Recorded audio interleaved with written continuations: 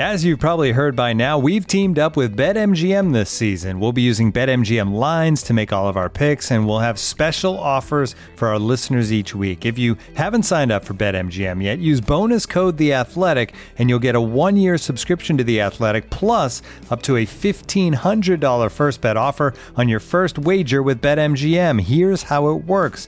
Download the BetMGM app and sign up using bonus code The Athletic. Make your first deposit of at least $10. Place your first bet on any game and claim your voucher for a 1-year subscription to The Athletic. See BetMGM.com for terms. U.S. promotional offers not available in D.C., Mississippi, New York, Nevada, Ontario, or Puerto Rico. Gambling problem? Call 1-800-GAMBLER. Available in the U.S. Call 877-8-HOPE-NY or text HOPE-NY 467-369 in New York. Call 1-800-NEXT-STEP in Arizona. 1-800-327-5050 in Massachusetts. 1-800-BETS-OFF in Iowa. 1-800-270-7117 for confidential help in Michigan. 1-800-981-0023 in Puerto Rico. First bet offer for new customers only in partnership with Kansas Crossing Casino and Hotel. Don't forget, if you haven't signed up for BetMGM yet, use bonus code The Athletic, and you'll get a 1-year subscription to The Athletic, plus up to a $1,500 first bet offer on your first wager.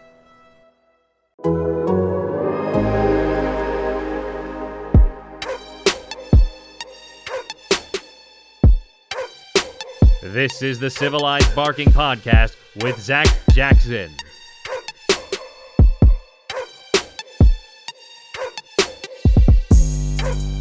Hey everybody, Merry Christmas, Happy Holidays, all that stuff. If you're a Browns fan, it's the happiest of holidays. The Browns are 10-4, and something that we didn't think possible 2 months ago, or really even 3 days ago, is they're still alive in the division race. They have not clinched even a playoff spot. They might not clinch a playoff spot this week. We assume by now you know the scenarios. You certainly know the excitement. You know the offense has hit another gear. With the past game in the last 4 weeks, the Browns are playing well. They carry themselves like they're playing well. And we'll see. They're certainly an interesting team.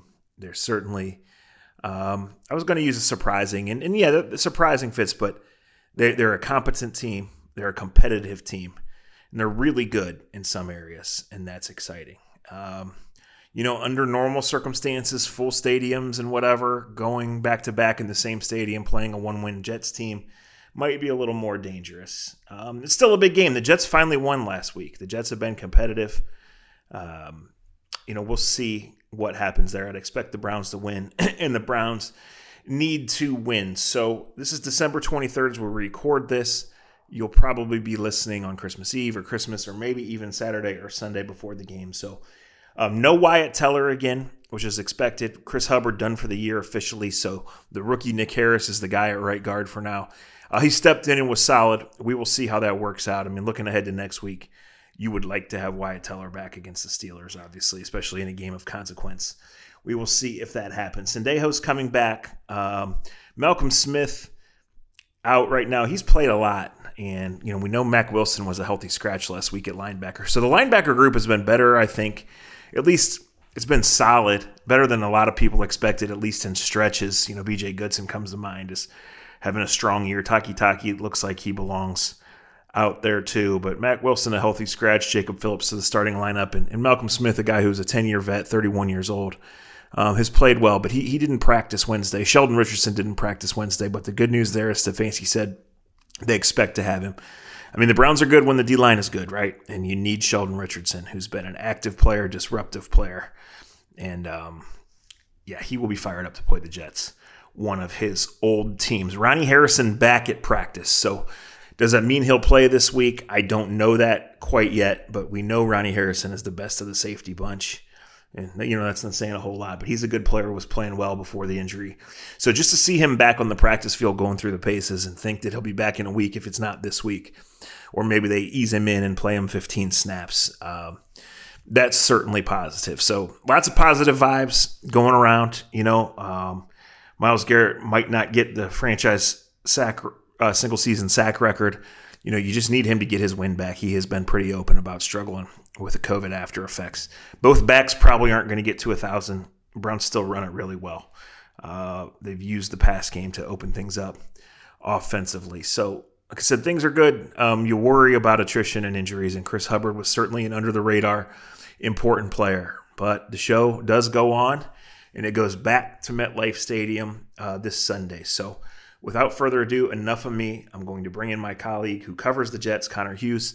We're going to talk about this week's game. We're going to talk about covering an almost 0-16 team. Just kind of talk about where these franchises are. And, the deeper we get into that discussion, Browns fans, I think you'll start to appreciate just how far your team has come. So let's dial up Connor right now. All right, as promised, we go out. We bring in Connor Hughes, who's been covering the Jets. Usually, guys, we know we're going to have our after the game podcast right after the game, or at worst Monday morning. And then later in the week, it's going to be Wednesday or Thursday, depending on circumstances, but we don't really spend but 20 minutes plotting it out. This one has been in the works for a month because the Jets were supposed to be on their way to 0-16, and we were going to share some stories and some memories. Then the Jets went to LA last week and won the game. Connor, what in the hell were they doing? Man, I think this is where you sometimes see, and I think you maybe have experienced. I think the Browns might have actually been a little bit of a different situation because Hugh came back after that 0-16 season. But it's difficult for an NFL team to actually tank because you have so many different things at play. You know what I mean? Like coaches aren't, when you're a lame duck coach like Gase, I mean, he's not doing everything he can to lose games so that the guy who he gets to replace gets the generational quarterback in Trevor Lawrence. The players aren't on the field trying to lose because they want to go and help the team win a championship that they're not going to be a part of. Players are playing to win, coaches are coaching to win, unless you're kind of in that funky little situation that Hugh was in a few years ago. So it's so tough to actually tank, despite the fact, the front office and management and stuff like that were hoping the Jets would lose. So I think what you had on Sunday was the perfect storm of future disaster for the Jets, because you had a players that have been playing hard throughout this entire season. You have a coach that is doing what he can to not be a guy that has an 0-16 season on his resume. And you have a Rams team that went out there for the first 30 minutes of that game and just didn't play. I mean, it was seriously like the Rams had, I think it was under like 70 yards of offense through the first 28 minutes of that game before they went on a little 2-minute drive to end the first half that ended in a field goal. The Jets were slapping them in the face and swinging away, and the Rams were just kind of taking it. So it was one of those things where the Rams just sleptwalked the first 30 minutes of that game. They didn't do anything the first 30 minutes of that game, and they allowed the Jets to stay in it. And then they just weren't able to make up the ground in the second half, and the Jets won a 23-20 game. And now the Rams are left licking their wounds. And for the Jets, they've got a meaningless win on their resume and a win on their record that at the end of the day could very well cost them arguably the greatest passing prospect that we've seen in my lifetime, and maybe even your lifetime, or going back to even John Elway, that kind of a prospect. Yeah. I'll start with how I relate. From afar, I've noticed that the Jets have played hard, right? And obviously everybody knows about Greg Williams, and I want to get to him, but they have played hard. And you spin that back 3 years ago this month, the Browns mostly played hard. It was clear at midpoint of that season that one win was their ceiling. But in December, with 3 or 4 games left, they had one that maybe they not should have won, but certainly could have won against the Packers. And then in week 17 that year, they played the Steelers JV team, and they had them beat. I mean, Corey Coleman drops a touchdown pass or the Browns win. So it's not easy to go 0-16, and it's not supposed to happen. We all know that. So kudos to the players who keep playing hard. I guess my first question would be, now that they got that off their backs, right? Have they really been better, Connor, this last month, or now is it 1-2-3 Cancun and the Browns just go in there and dominate on Sunday? No, I mean, no, they've been pretty friggin' awful. like there is a legitimate talent issue. You know what I mean? Like there is a serious problem with the players that are on the field, and the players on the field being able to win games. I mean, the Jets starting 3 receivers right now are Denzel Mims, who's a pretty good player, Jamison Crowder's a pretty good player, but then Brashad Perryman. Mims, while he's got a high ceiling and probably a good future in the NFL, he's probably not starting on too many other teams. He's probably every other team's number 3 option, and he's the Jets' number 1. Jamison Crowder is a legitimate good slot receiver, but a slot receiver only makes so much of an impact if you don't have anyone outside him. Brashad Perryman has been a massive disappointment for the Jets just because he can't stay healthy. And even when he's on the field, you know, he can stretch the field, he can get deep, he's got speed, but he's really not, he hasn't blossomed in the way the Jets hoped he was going to blossom based off of the good, solid final month of the season that he had with the Buccaneers last year. Chris Herndon, their tight end, has been an utter disaster this season. The Adam Gase is absolutely infatuated with 37-year-old Frank Gore, that he refuses to use the younger guys and LaMichael Pirine and Ty Johnson, guys who might actually have some talent, just doesn't use them. And the Jets offensive line is bad, and it's been bad for the last decade. And as good as Mekhi Becton is, he's really the only notable player that they have on that front. And then in the secondary, you've got Bless Austin and Bryce Hall and Javelin Guidry as your starting corners. Those guys aren't starting on any other team. You know, Marcus May is a pretty good safety, but you've got Arthur Mollett, a converted nickel corner, starting next to him because of injuries. The Jets still don't have a pass rusher. The only dominant force they have was Quinnen Williams, and he landed on the injured reserve, or is going to land on the injured reserve this week once he passes the concussion protocol because of a neck issue. So the Jets are a bad team, and as hard as they fight, and as much as they might claw, and as much as they try to keep themselves in games, they just don't have the talent to compete with virtually any other team. And a lot of times when you see the Jets somehow find themselves in games, it's more because the opponent is playing down to them, and the opponent takes them lightly, and the opponent looks past them. So I mean, the only way that the Browns should win this game by 3 or 4 touchdowns, honestly. Like they genuinely should. I mean, Myles Garrett should have his way with the front. I mean, Baker Mayfield should pick apart this secondary. They should have no issue shutting down the Jets passing game, and they should have no issue bottling up a 37-year-old Frank Gore who really fades after probably the first 2 or 3 possessions of a game. Now, the way that this could flip is will the Cleveland Browns come out and sleep like the Rams did, or will they play down like the Raiders did? You know, that's kind of the only way the Jets find themselves in games, because while they have the effort and while they fight hard, they're poorly coached in terms of schematically, and they really just don't have the talent to make up for the difference of all the opponents that they're facing. Looking for an assist with your credit card, but can't get a hold of anyone? Luckily, with 24/7 U.S.-based live customer service from Discover, everyone has the option to talk to a real person anytime, day or night. Yep, you heard that right. You can talk to a real human in customer service at any time. Sounds like a real game changer if you ask us. Make the right call and get the service you deserve with Discover. Limitations apply. See terms at discover.com/creditcard. You ready? Showtime.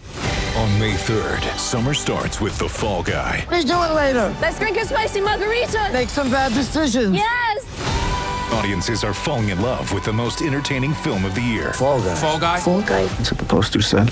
See Ryan Gosling and Emily Blunt in the movie critics say exists to make you happy. Trying to make it out? Nope. Because I don't either. It's not what I'm into right now. What are you into? Talking. Yeah. The Fall Guy. Only in theaters May 3rd. Rated PG-13.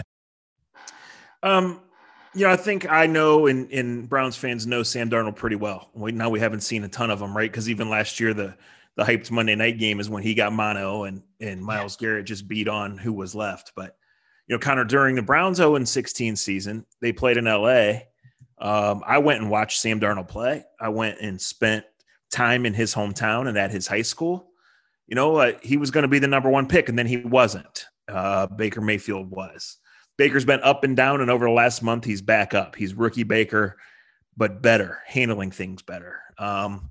It hasn't gone well for Sam. It certainly all has not been Sam's fault. But what will people who, Browns fans see out of Sam Darnold, this version, come Sunday afternoon? They're going to see one that makes John Dorsey look like an absolute genius for passing on him. I mean, the regression that Sam has experienced this year has been like nothing anyone saw coming. I mean, the Jets, the final month of Sam's rookie year, it really did look like the Jets had their guy. I mean, it literally looked like the Jets finally had their franchise quarterback, the first one since Joe Namath. I mean, I know the Jets went like 1-3 or 1-4 during the final month of Sam's rookie year, but he threw 6 touchdowns, 1 pick, had like a 99 point something quarterback rating. I mean, he was making plays, throwing to Jermaine Kearse and Andre Roberts and Deontay Burnett, guys that aren't even in the league anymore. Or Andre Roberts is, but he's a special teamer. I mean, he was making plays throwing to those guys that were like, wow. I mean, really. And Then the Jets sign Adam Gase, and he's supposed to make Sam Darnold a franchise quarterback. And in year 2, he did take a lot of steps forward. I mean, he improved in every single statistical category, whether it was his record as a starting quarterback, completion percentage, passing yards, touchdowns. The interceptions were down, more rushing touchdowns. I mean, he improved in every statistical category, but really didn't take that next step to say like, oh, he's a franchise guy, but you chalk that up because he missed a month of mono and the Jets had no offensive line and they had receiver problems. And this year, 2020, was supposed to be the season that Sam became a franchise quarterback. You know, Christopher Johnson, the Jets CEO owner with Woody over in the UK, he expected him to be a franchise quarterback. Joe Douglas expected him to be a franchise quarterback. Adam Gase expected him to show that he is a franchise quarterback. And instead, look, I mean, you can blame the receivers around Sam Darnold. The Jets certainly have. You can blame inconsistent offensive line play. The Jets certainly have. You can blame Adam Gase. The fans certainly have. But a lot of this falls on Sam's shoulders as well, because he's been dreadful this season, man. I mean, seriously, he's been absolutely awful. He's 1-9 as a starting quarterback. His completion percentage is 59.7. He's only thrown for 1,700 yards in 10 starts, 9 touchdowns in 10 starts, man. 9. That's it. 9 passing touchdowns. And in the 2020 NFL, where Jalen Hurts, the second-round pick, is coming in for the Eagles and throwing for 303. Sam has 6 passing touchdowns this season. 6 passing touchdowns in 10 games, 9 interceptions. I mean, that's 2020 when everyone's throwing for a boatload of yards. Sam's got 6. I mean, it's not good. His quarterback rating is a 70.7. His QBR is a 43.2. He's thrown for over 200 yards 3 times in those 10 starts. 3 times he's thrown for more than 200 yards. He's been touchdownless 5 times. So it's not even that he's looked bad. Like I said, it's been ugly, like I said, but the regression from the quarterback that he was the final month of his rookie season to showing still some promise in 2019 to now being a guy that was obviously going to be replaced by Trevor Lawrence, but now we're talking about being replaced by Zach Wilson out of BYU. It's sad. And the Jets did beat the Rams last week, but in no way, shape, or form did Sam light up the scoreboard. I mean, he threw 1 touchdown, no picks, and 207 yards, and it was probably his best performance of the season. You know what I mean? I mean, if Baker went out there against the Ravens, or if Baker went out there against the Steelers or any of these other teams the Browns have played, and he threw for 207 yards and 1 touchdown, I mean, how would you guys be analyzing his play? Because over here in New York, it's like, oh, wow, look at how much better Sam played this week. And it was literally 207 passing yards and 1 touchdown. Like that's the benchmark we've gotten to with him. And well, we did that for 20 years here in Cleveland, Connor. Yeah. Let's be honest. And that was part of the deal with Baker. He was so good for 7-8-ish games his rookie year that everybody immediately crowned him. Right. Yeah. And then, he hit the skids, and then this year he didn't play well. He flat out did not play well in the first half of the year, but he has played really well and at times great lately. And they've taken that next step. His first run was with Greg Williams as his interim coach, Connor, and then they went to Freddie Kitchens, who was calling the offense, and he and Baker were dancing on the sidelines, and John Dorsey made a decision that would ultimately cost him his job too, but he just thought you couldn't break that up, right? People would always say last year when it went south, why didn't they just keep Greg Williams? And I would just say, the guy is toxic. The guy is toxic. That's not an option. And so I don't know if you want to include the Pastor Ruggs or not, but what was the Greg Williams experience like this year with the Jets?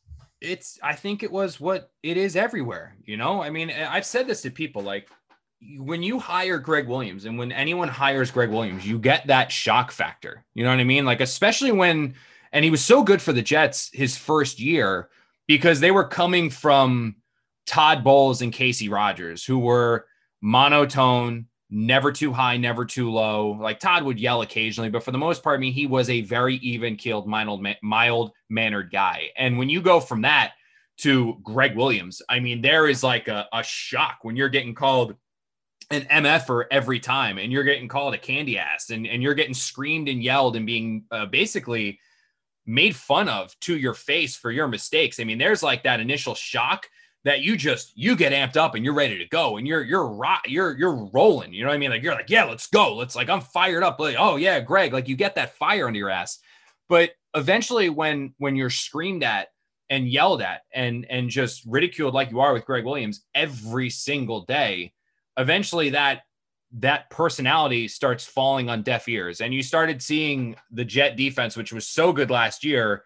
They were not so good this year under Greg Williams. I mean, they were remarkably undisciplined. I think at the time that he was fired, they were leading the league in both unnecessary roughness calls and defensive personal fouls. So they were wildly undisciplined. I mean, Greg, to a point, had kind of stopped blitzing, and stopped some of the exoticness because he didn't trust his secondary. But still, I mean, his defense was letting up 30-point game after 30-point game. And he really turned a lot of people in the organization off, not just Adam Gase, but all the way up to ownership with Christopher Johnson and Joe Douglas and everything like that.